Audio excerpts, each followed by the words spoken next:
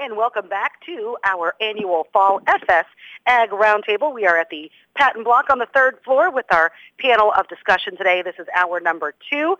Our coverage is brought to you by Growmark FS, Midwest Bank, Big River Resources, Elliott Brothers Seed Company, Monmouth College, OSF, Warren Henderson Farm Bureau, Compeer Financial, Hertz Ag Management, Patent Block Grill and Brew Pub, and the A. Eugene Miller Agency. Let's jump right back in. This time we're going to start with a short discussion on carbon capture sequestration pipelines that are starting to take place. Who would like to start with this topic? Wendell, age before beauty. Kid's older. It's a hot topic. I talked to David Zimmerman from Big River the other night at a thing. And he just says it's just something you really need to do. Your value, the price you can get for your ethanol is based at least partially on your carbon score. The lower you can get your carbon score, the more competitive you are in the marketplace. And boy, that's our goal, is to get that carbon score down. The problem you have with all this, and it's a hot topic, and I'm not very well up to speed on this, but I know in both Iowa and Illinois, when you try and build these pipelines through farmers' fields, there's a lot of them that don't want it. And fair enough. The big argument, number one, is eminent domain going to be used? So far, I think what I understand is the industry is trying like crazy not to go there. But at the same time, they really want to get this done because it's evidently going to be a really economic benefit to them. The flip side is I've heard that to convince some farmers to let them through, that they've offered some really high bluff, just offers to get the right to go through. My personal reaction is I've got a nitrogen or natural gas pipeline not much further away from my house than you. We've got another water pipeline that goes through another farm. There's never been a bit of trouble with either one of them. So my gut reaction is sort of, what's the big deal? If they do a good job, it shouldn't be a problem. Does the farmer get credit for the pipeline if it goes through their field? Or their property, I should say? I doubt that. They might, I don't know. The carbon credit, it would be, I think, and I'm speculating here a little bit. I do have a few farms that I manage that are in the proposed path of this WOLF, so-called, the WOLF carbon pipeline that's in the works right now. I have not been presented with any actual proposed agreements. I don't know if there are others in the state that have. My understanding is I think it will be very similar to what we've seen with the wind energy and the solar energy things. It's going to be a payment for easement and basically a right to go through, and it would be an annual payment. They won't be getting the carbon credit as such, but there will be a payment for long-term easement and use of the land. Okay. So right now there's 27 direct air capture technologies that extract the carbon dioxide, 130 that are planned for facilities. Dan, how does this affect financial data or a business spreadsheet once these carbon credits are in place, or do we even know that yet? I think there's a lot of things we don't know yet. That question may be a little deeper than I could answer, but I think to Wendell's point, I think that's where regulation, that's where the government is taking us. Basically, that's where the consumer is taking us from that perspective too. The aviation fuels and ethanol markets are wanting the product from plants that have a very small or zero position from the carbon standpoint. So that's what it's all coming down to. Again, is trying to go back and service the consumer, if you will, from that perspective. So, and as far as your question on carbon credits for the pipeline, not everybody would fall into this category, but the credit would come back in if you participate in these and you're close enough to an ethanol plant that is capturing this. You're going to see premiums for your corn from that perspective to go into those premium ethanol markets. Okay, so outside of ethanol, and I don't know, Ken or Brian, who will keep track of this for the farmer? Let's say it's Tyler's farm and he needs to capture so much carbon for a certain score. Who's going to keep track of that? Is there a company or?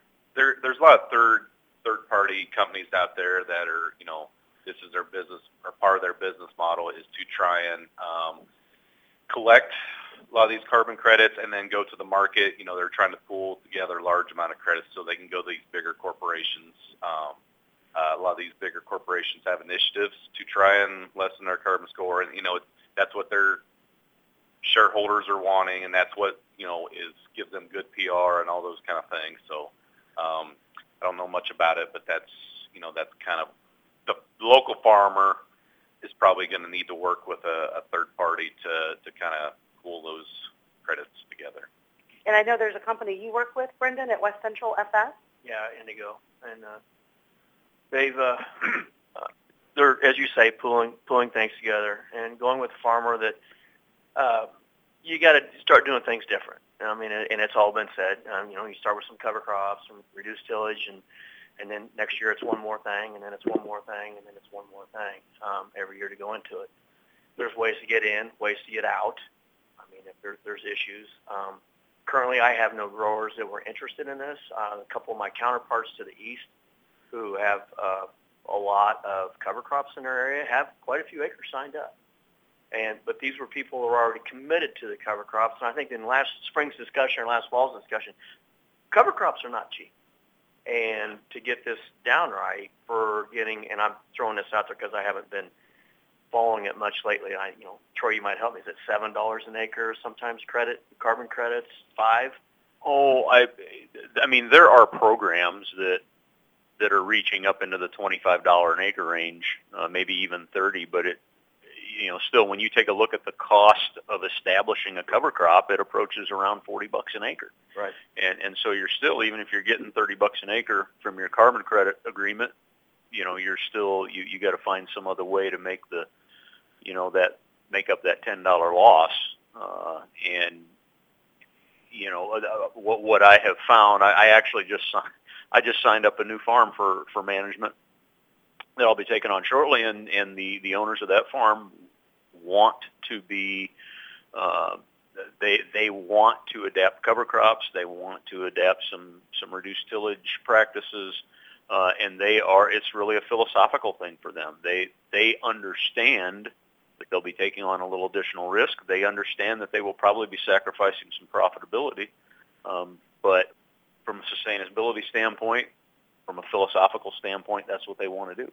And so there's a lot of that in the marketplace, that's participating in some of these programs. My counterpart that's doing it quite a bit, it's on a selective group that on their acreage, they're currently doing the cover crops because of HEL ground and some tougher conditions of what they're farming. So they're already doing it to save their land the way it was, and this is just an additional way to try to make up for some of the costs of the cover crops. Okay. And there's so much information about it. I don't know how it affects livestock farmers with manure management. Cattle has been a topic of discussion as this legislation continues to get looked at. Who's going to put it in place? Who's going to monitor it? Who's going to regulate it? Right? All the questions out there. And like Wendell said, you want somebody to do the marketing for you in a way, and it's going to be the same way with carbon credits and the ESG scores. Ken, we're hearing more about that new acronym as well. Yeah, I guess I'm not up too much on the ESG scores, but the thing I see with these carbon credits is right now, we're the farmer's making some money for offsetting somebody who's not really doing anything to control their CO2 output. They're hoping the farmer does, and there's no proof right now that what we're doing is a perfect offset. We're helping with the cover crops and the different tillage practices and things like that. We're helping to do stuff on our side, but the people that are buying these carbon credits or paying for it aren't doing as much on their side to help offset that too. Meaning they continue to produce the same amount, Yeah. but purchase from someone Yeah. else to show their carbon score is subtract this from It that. makes them look good that they're buying these carbon credits from the farmers, but they're not really doing anything else to control their output. So that's happening, Troy, whether it's solar or wind. We're seeing more of that type of investment or opportunity, if you want to call it that, to be a solar farmer. Oh, yeah, absolutely. And we get in our office, again, as a farm management company, I mean, it's daily. Every single day we're getting solicitations in the mail from energy companies all over the place. And what they're doing right now, a lot of them is, it's really this sounds negative. I don't really mean this as a negative connotation necessarily, but it's kind of a fishing expedition. They're just casting out a line every direction that they possibly can, trying to see where they can secure blocks of land that would have interested landowners that they can sort of consolidate and come up with agreements to put, whether it's wind turbines or solar panels. Right now, solar panels is kind of the big, kind of the next big thing. There's a lot of wind farms that have been established, and those are still happening, but this solar thing is really starting to kind of blow up. Yeah, you're seeing it all over the nation. Yeah. And it can be very effective in land that is not always usable. Certain types of soil, certain types of locations, Wendell, where solar panels could be useful. My frustration, I mean, we've got the one right here on the edge of town, and that's some of the best land in the country, and it's coming out of production. And as Troy says, they're out there.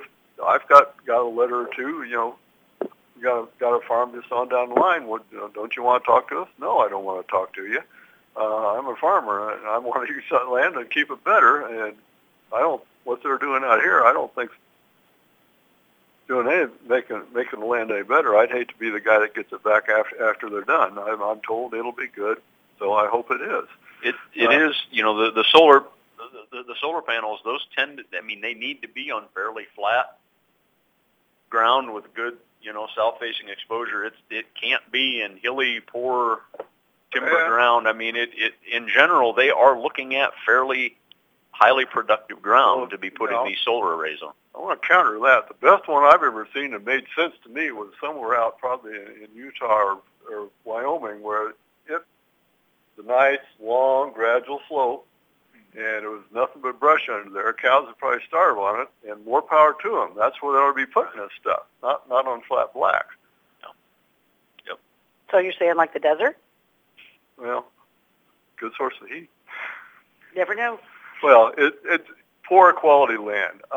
There are other people worrying about the loss of prime farmland now, and the numbers just due to normal expansion, more housing, industry and stuff taking land out of production at a time of growing populations and growing demand for food, we're lowering our production base. So you need to take that into account too.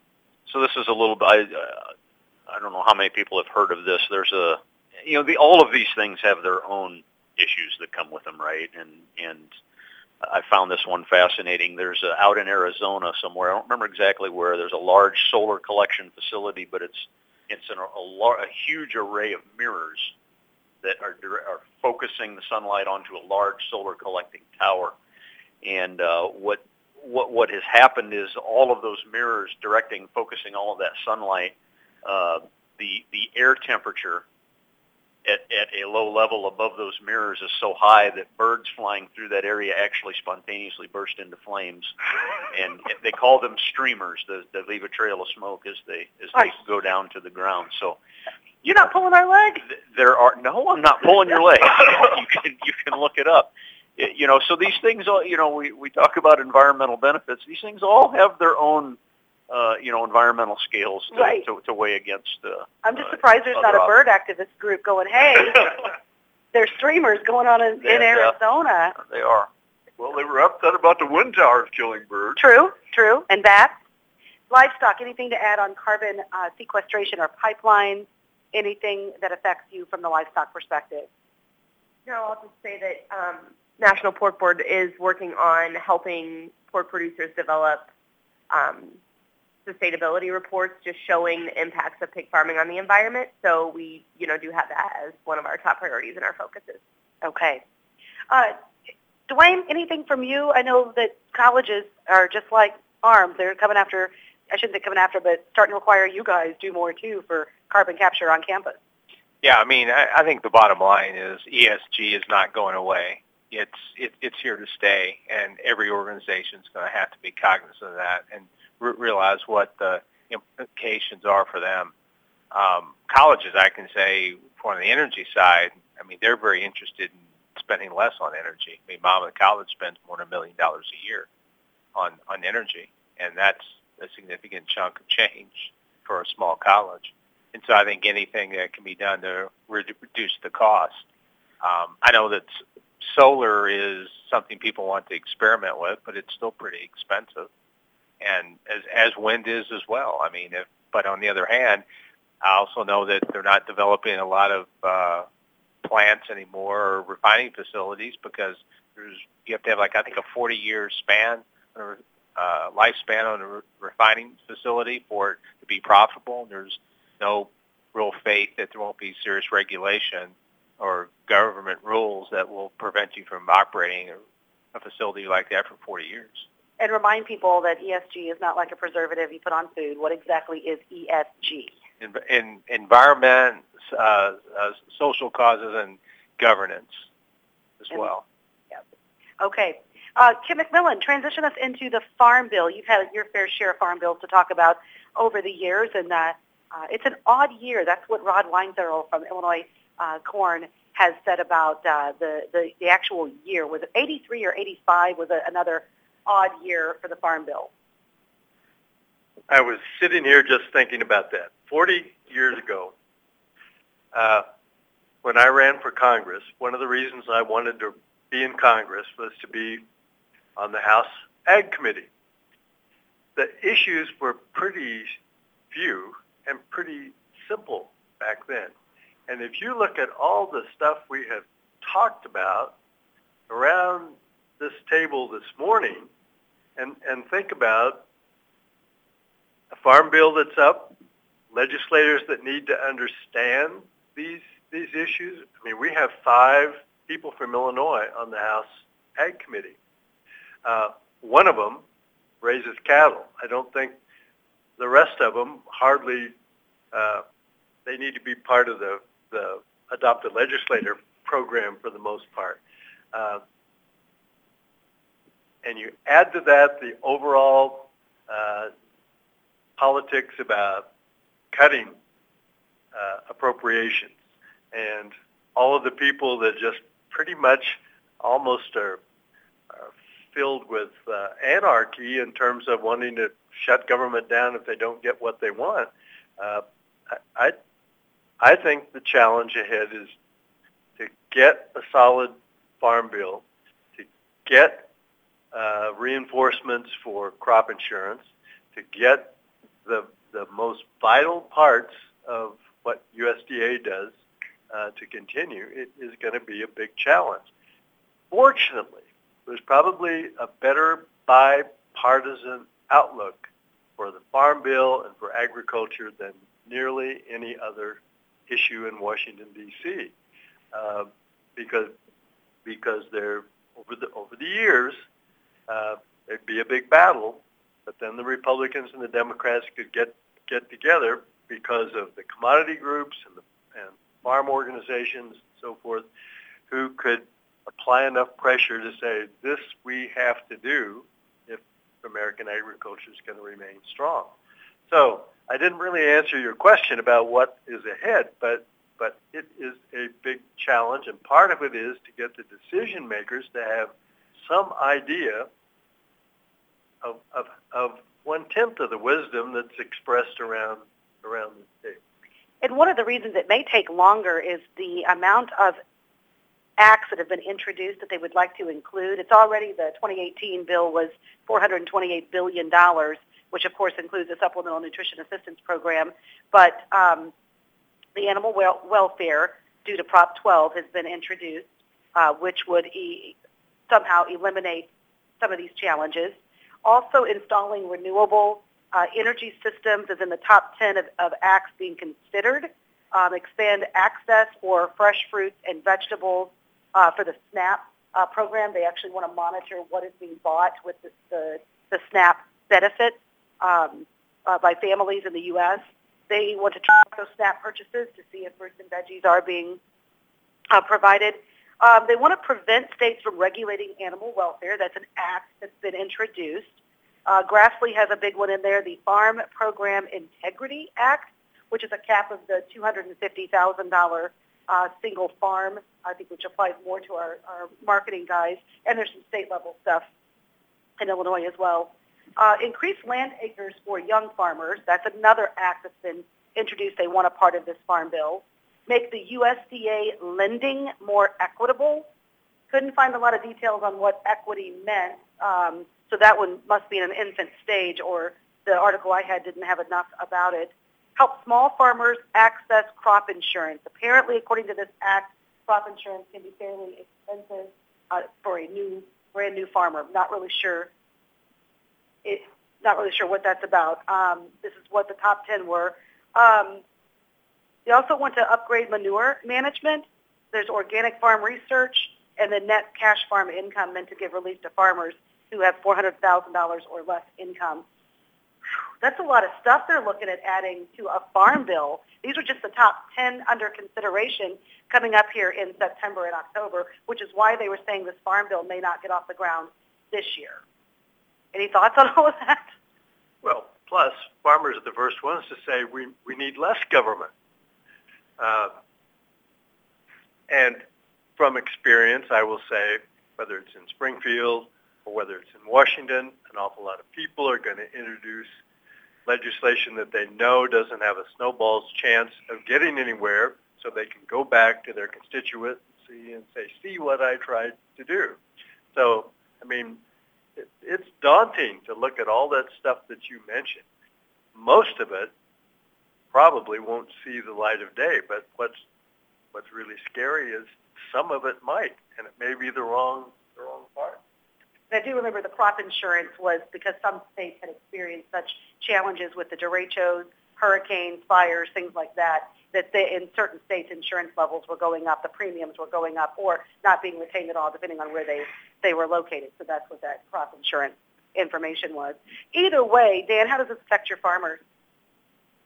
I think it's the confusion of all the add-ons and new programs and whatnot as much as anything. And I think I would,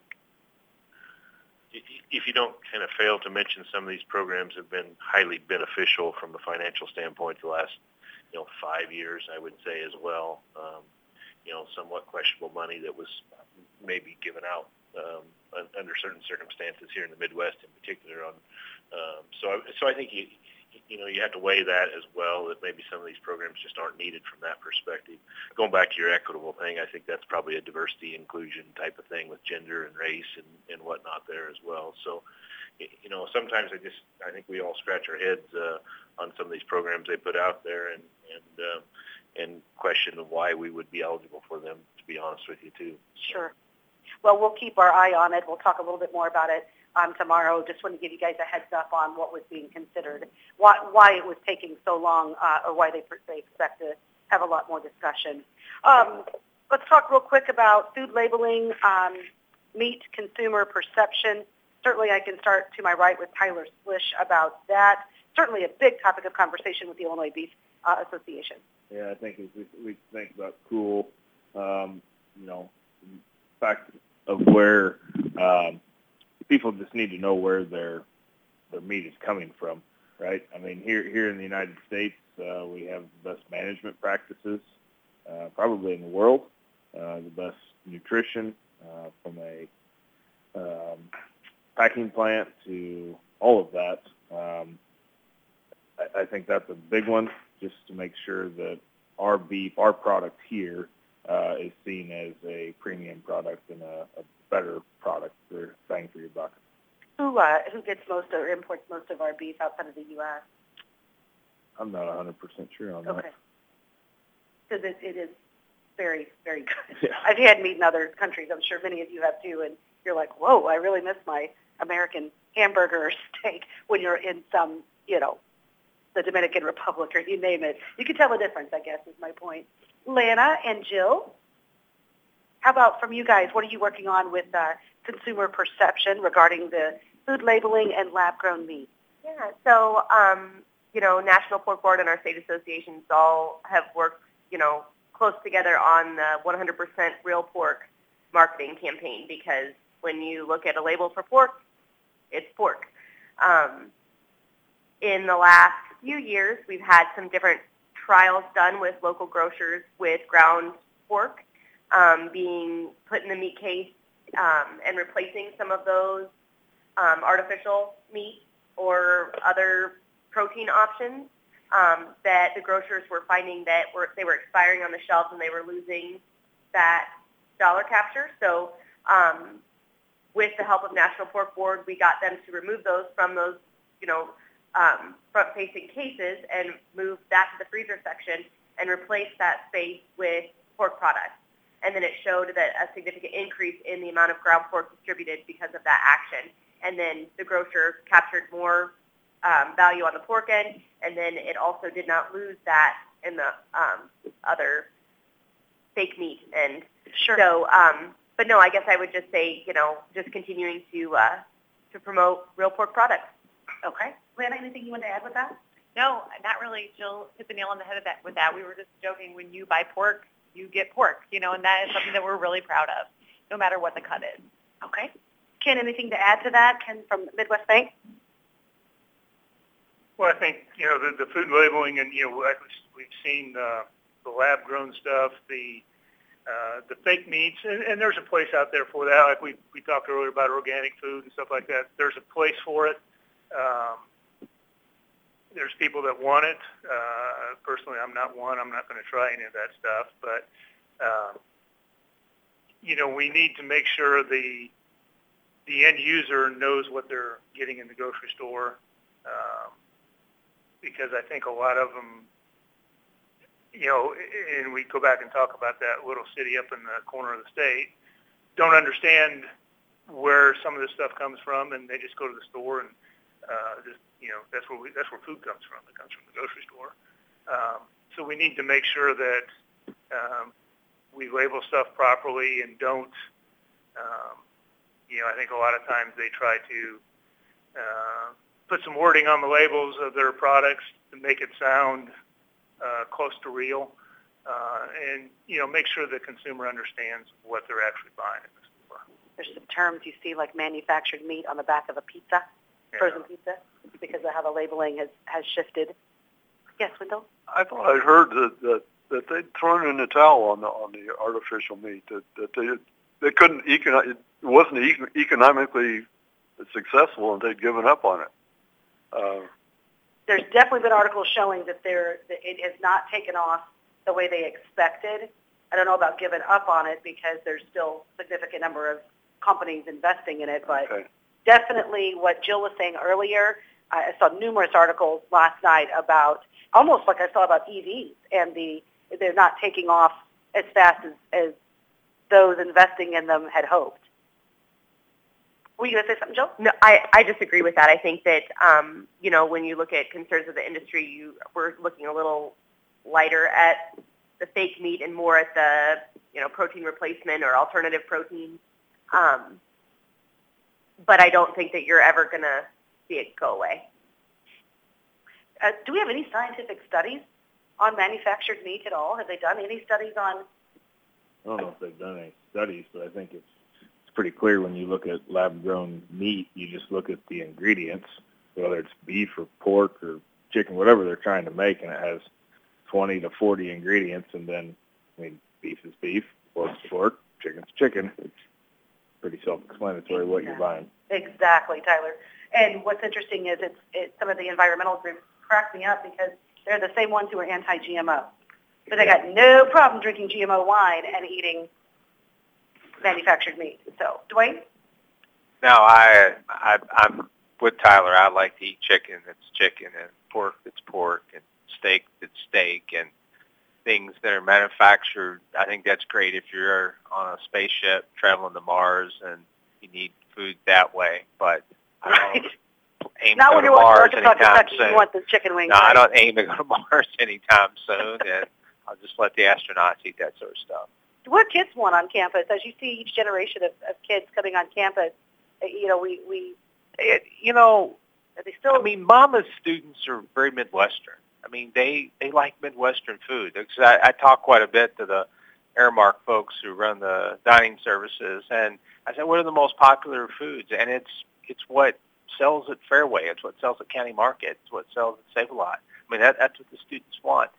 They eat a little bit healthier, a little bit more health conscious, I think, at times of the year. But, I mean, they pretty much reflect this community and this region as well. And so when they do steak night, that's a usually popular night. I mean, they have students lined up for that. I mean, they don't have to recruit students to come eat steak. Steak night? Yeah, occasionally do it like once or twice a year as a surprise or a gift or something like that. I was going to say, when I went there, goodness. It's like once or twice a year, but I mean, you don't have to recruit them to come eat steak. I mean, they're lined up at the door to eat that. Yes, Lana? Well, and like Jill talked earlier about our farms, so many of our farmers reporting sustainability reports. That's a buzzword everywhere, right? Yeah. I mean, that's a hot topic for everyone. What is sustainable? And what you're also noticing with food trends is people moving away from things that have a lot of ingredients. So people want something that's 5 ingredients or less. And so when you have these fake meats that are in production and they turn it over and they do look at the ingredients on the back and they can't pronounce half of them and they don't know what they are, I think that immediately they start wondering, is this actually good for me in the long run? Where, it is probably not. And Lana, that is so true. Meat that I had bought 10 years ago from the same company, I looked at that the other day and I saw it had grown in the number of the section of ingredients, and it had manufactured meat in it. Had no idea, just started, because I'd heard about that food labeling thing, that had changed. And so that really was disheartening, because it wasn't before. It was chicken, beef. Yes, there were some preservatives, I'm sure, to keep it on the shelf long, or in the refrigerated case long enough, but seeing those words on the back of it, I read everything in a grocery store. I'm the person everybody's like, move, quit, move. But no, I want to read them. All right, we're getting ready to close it out. The final topic, I'm going to leave that up to each of you as you say your final words, which is the next generation of Illinois farmers. Just talking about what we're looking at down the road here, what we want to see. We've got farmers all throughout the room and on the air. What does that look like? And Brendan, I'll give you the final talk here as we wrap up. So Dan Bowman with Archer Daniels Midland. He has been a long-time member of our panel. It's really great to see you. Glad that you're here. Good luck with your customers. And final words from you on the next generation of Illinois farmers and farm safety. Sure. Thanks for the invite again, Vanessa. I think the biggest thing, as we move forward, and I think Lana said it a couple different times about telling our story, and I think we leave here saying that several times in the past as well, but to go to the sustainability side of it, that's a lot of information sharing too, and you can look at that as giving up information or telling your story there too. So, and that's not going to be for everybody, but these new initiatives and programs, you're going to have to maybe open up a little bit and show that we are in fact sustainable stewards of the land and such from a production standpoint. As far as the challenges, I mean, they're not going to go away. Markets are going to be different every year. Just discussing outside of this just a minute ago too. I mean, from a marketing standpoint, production standpoint, it's still going to go back to you got to know your break evens, and you got to know what your crop looks like throughout the growing season. So don't be afraid to dig in and get to the numbers and watch your crop throughout the summertime. Okay, crop merchandiser Dan Bowman with ADM. Tyler Slish with us from Slish Cattle, as well as our Tri-County Cattlemen. And appreciate you being here today. I hope you enjoyed this. Yeah, absolutely did. Thanks for the invite. I guess I'll leave it as a young person in the room, next generation. I think it all comes down to balance. From you have to understand what's going on in the outside world, what's going on locally, and the balance also becomes most of us have full-time jobs, young kids at home, try to be active in your community. You got to find a way to balance that and continue to grow to get towards your end goals. And there's going to be steps forward, steps back, and just try to get involved and stay active, and you'll learn a lot. Thank you for being here, Tyler. We really appreciate it. Lana Shovlin with us as well, Communications Director with the Illinois Pork Producers Association. I hope the drive was worth it. It was. I had a really great time. I always learn a lot in these discussions. What are your parting words? I would just say that, as far as like getting farmers to come back into pig farms, it's just making sure that we're always staying innovative with what we do. To tap into that buzzword again, sustainability is so important to the next generation that's coming into farming. So showing that we are good stewards of the land and that what we're doing is something that we're passionate about and not just something that, we continue on just because it's what is expected of us. So showing that we do care about the animals and we enjoy what we do, and we want those kids to come back and be pig farmers. So we want to show all the opportunities that we have available to them. Isn't that the truth, Lana? For all the young people that want to be environmentalists, and no better way than to be a farmer in a lot of ways. All right, thank you so much for being here. Troy Kazire with us as well, manager with Hertz Farm Management. Thank you for being here. Thanks, Vanessa. Appreciate the opportunity. What are your parting words about the next generation of Illinois farmers and any farm safety you want to remind folks of? Well, yeah. So first off, let me correct myself. The birds bursting into flames is at a solar facility in Mojave Desert in California. It's not Arizona. So if there's any Arizona natives out there listening, I don't want them mad at me. I did look that up. I guess one of the things that I always think of and is it's a big deal to me when I think of agriculture in general, in the Midwest and just all over the United States. I think it's important to keep in mind just what an incredible engine agriculture is when it comes to our economy. We spend, even though prices have gone up, inflation has hit, we still spend less than 10% of our disposable income on food in this country, which means we have a lot of money left over to spend on crap we don't need, which means a lot of people are able to get jobs making, selling, packaging, transporting, servicing a lot of crap that we don't need. And that is a huge economic engine. And so a cheap, abundant, safe food supply goes much beyond agriculture. It is the engine that drives this economy, and it's important to keep that in mind as we're telling our story and trying to support United States agriculture. Okay, thank you very much, Troy. Jill Brokaw, who is a farmer from Joy, Illinois, and also District 1 Director with the IPPA. Thanks for being here. Hey, thanks for having me. It's been a great day. Yeah, I hope you can take back some more knowledge and want to join us again. Yes. Parting words, then. Yes, I will give a shameless plug as my parting words to endorse our current campaign with a partnership with the IHSA. And so IHSA and Illinois Pork has teamed up again this year for the third time. So we are bringing back the pork and pig skins back for thirds in 2023. So it is a competition for the best pork dish served at a football game in the state of Illinois. So applications are currently still open and being taken at ihsa.org for people to sign up their school to participate.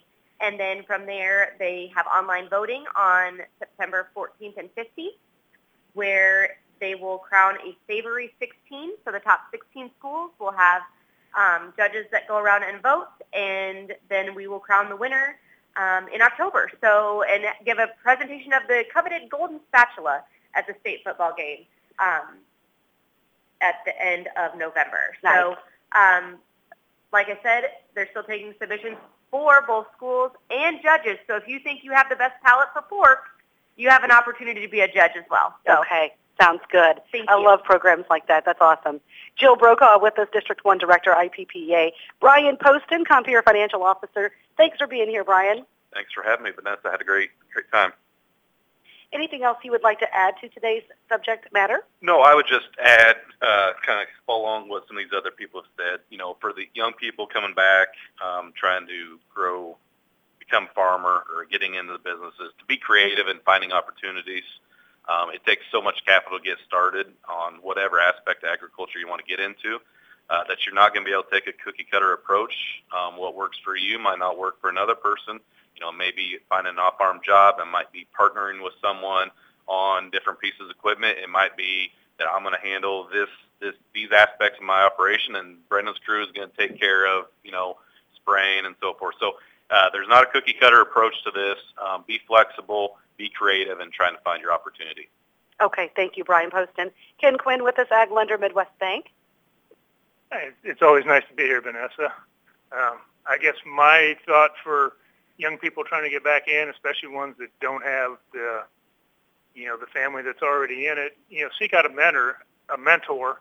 I see a lot of times where some of the older farmers are wanting to get out of the business or retire, and maybe they don't have any children that want to come back. Seek out somebody like that, get in with them, and that's a good way to start partnering with them, and they can slowly get out, and maybe you can take over the ground for them or something like that. It's a good way to get started that way. And I guess I'd also like to throw out there for as far as safety, this is that time of year when we probably see most of the injuries in agriculture. Everybody gets in a hurry. Slow down, take a breath. It's, if something breaks, it's not the end of the world. Take your time. Going home without an arm or something at the end of the day isn't a good way to end the day for yourself. So. Okay. Thank you. That is Ken Quinn with us. Ken McMillan from the Warren Henderson Farm Bureau. Thank you for being here. Good to be here. I would just comment, I'm probably 40 years older, that with one exception, than anybody else on the Warren Henderson Farm Bureau board. If you look at that board, they are young farmers. Cassie is one of the officers, and if you look around that table, it would be encouraging for people to see how active and how successful the young farmers are that are involved in Farm Bureau today. It's not the case in every county, but in Warren Henderson, the young farmers prevail. Yes, and award-winning board as well. I mean, you got Cassie and Tyler Slish with their major award. You also have had past President Jared Kunkel and his wife, Rachel, Justin Alleman and his wife recently awarded. So these are folks who do a lot of work, not just here for our Farm Bureau, but for farmers in general. Thank you, Ken McMillan. Dwayne Bonifer, Monmouth College. One of the axioms of public relations is if you don't tell your story, someone else will. And we've heard that repeated several times here, that I think one of the most important things U.S. agriculture can do is tell its story. Remember, repetition reinforces retention, so you can't tell it enough. There's an editorial writer at the New York Times who was asked by his boss to write about a topic, and he said, we wrote about that 2 weeks ago. And his boss says, well, how do you know people read it the first time? So how do you know people heard it the first time? And they can't hear it enough. And I think, somebody who's working in ag communications, that's one of the things that I learned is that agriculture, as strong as it is and as good as it is and as successful as it is, needs to do a better job always at telling its story. And make shameless plug number 2, you can hear a great story told Monday night at Monmouth College at 7 o'clock, the 7th annual Wistful Robeson Lecture. Thanks to Monmouth alum Gene Robeson, we have Laura Lurkins of Lurkins Strategies coming in to talk about the future of agriculture. And if you didn't hear the interview this morning on WRM, you can hear the podcast. I know that's posted. And the Monmouth College podcast, Monmouth Conversations, an interview with her will be posted tomorrow by 9 o'clock at monmouthcollege.edu/news. So encourage the story to continue to be told creatively in many different ways. Just realized we put all the 3 Monmouth College folks together. Wendell's a graduate, of course, Dwayne working, and Ken retired. So that was a good move by Mike, our ops manager. Wendell, your final thoughts, sir? Well, I'm sort of the unique one here.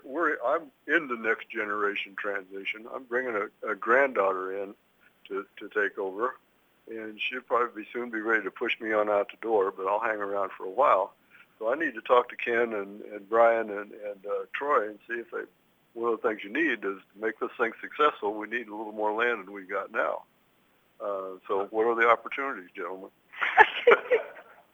No, that's funny. Wendell, thanks for being here. I'll see you at the breakfast tomorrow. You bet. And finally, Brendan Marshall, our partner, one of our partners today, our corporate partner with Growmark FS. Thanks for being here. Thank you. I really enjoyed it in the conversation. And for the young generation farmers, I mean, I've been in this business for 34 years, and when I first came here to Warren County, everybody plowed. And then we got away from plows, and technology's changed a lot. And I think that there's a lot of exciting times that I'm going to miss out on because I'm not going to be here. But you're going to start seeing corn that's being raised every year at 300 bushel, 100 bushel beans coming in every year with hybrids that are changing and the varieties are changing. There's going to be a lot of exciting things coming, and I think there's a lot of opportunities. Okay. Thanks for being here. All right, that was number one of 2 Ag Roundtables that we have for our celebration during Warren County Pride and Beef Festival Week. You can tune in tomorrow at 10 to noon for the second FS Ag Roundtable. Thanks to everybody for being here. Appreciate our team. Kelsey Crane is in-house here doing the producing. Mike Weaver and Sean Temple back at the studio, and Kaylee Foster here on site for news at WRAM. Our lunch today provided by the Patton Block Grill and Brew Pub. So long from the FS Ag Roundtable.